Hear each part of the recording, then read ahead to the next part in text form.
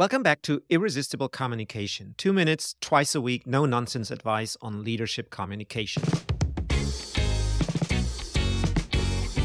Today, let's imagine the journey of a visionary leader stepping in with fresh ideas and an eagerness to disrupt. They set bold plans to reinvent traditional practices, leverage modern tools, and shift paradigms. That leader is confident, ready to put these plans into action with no second to be wasted. But there's a catch, because the team doesn't follow. The leader's vision for the destination is crystal clear.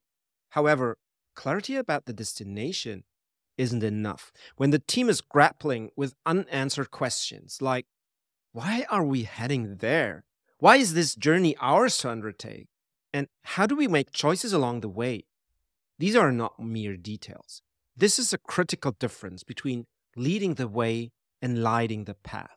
While the former sets the direction, the latter provides clarity on the journey's purpose, the team's unique role, and the principles guiding decision-making.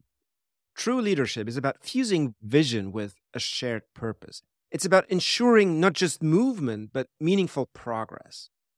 When a team understands the destination, grasps the significance of their role, and is equipped with decision-making compasses, they are not just following. They are actively owning their part of the journey.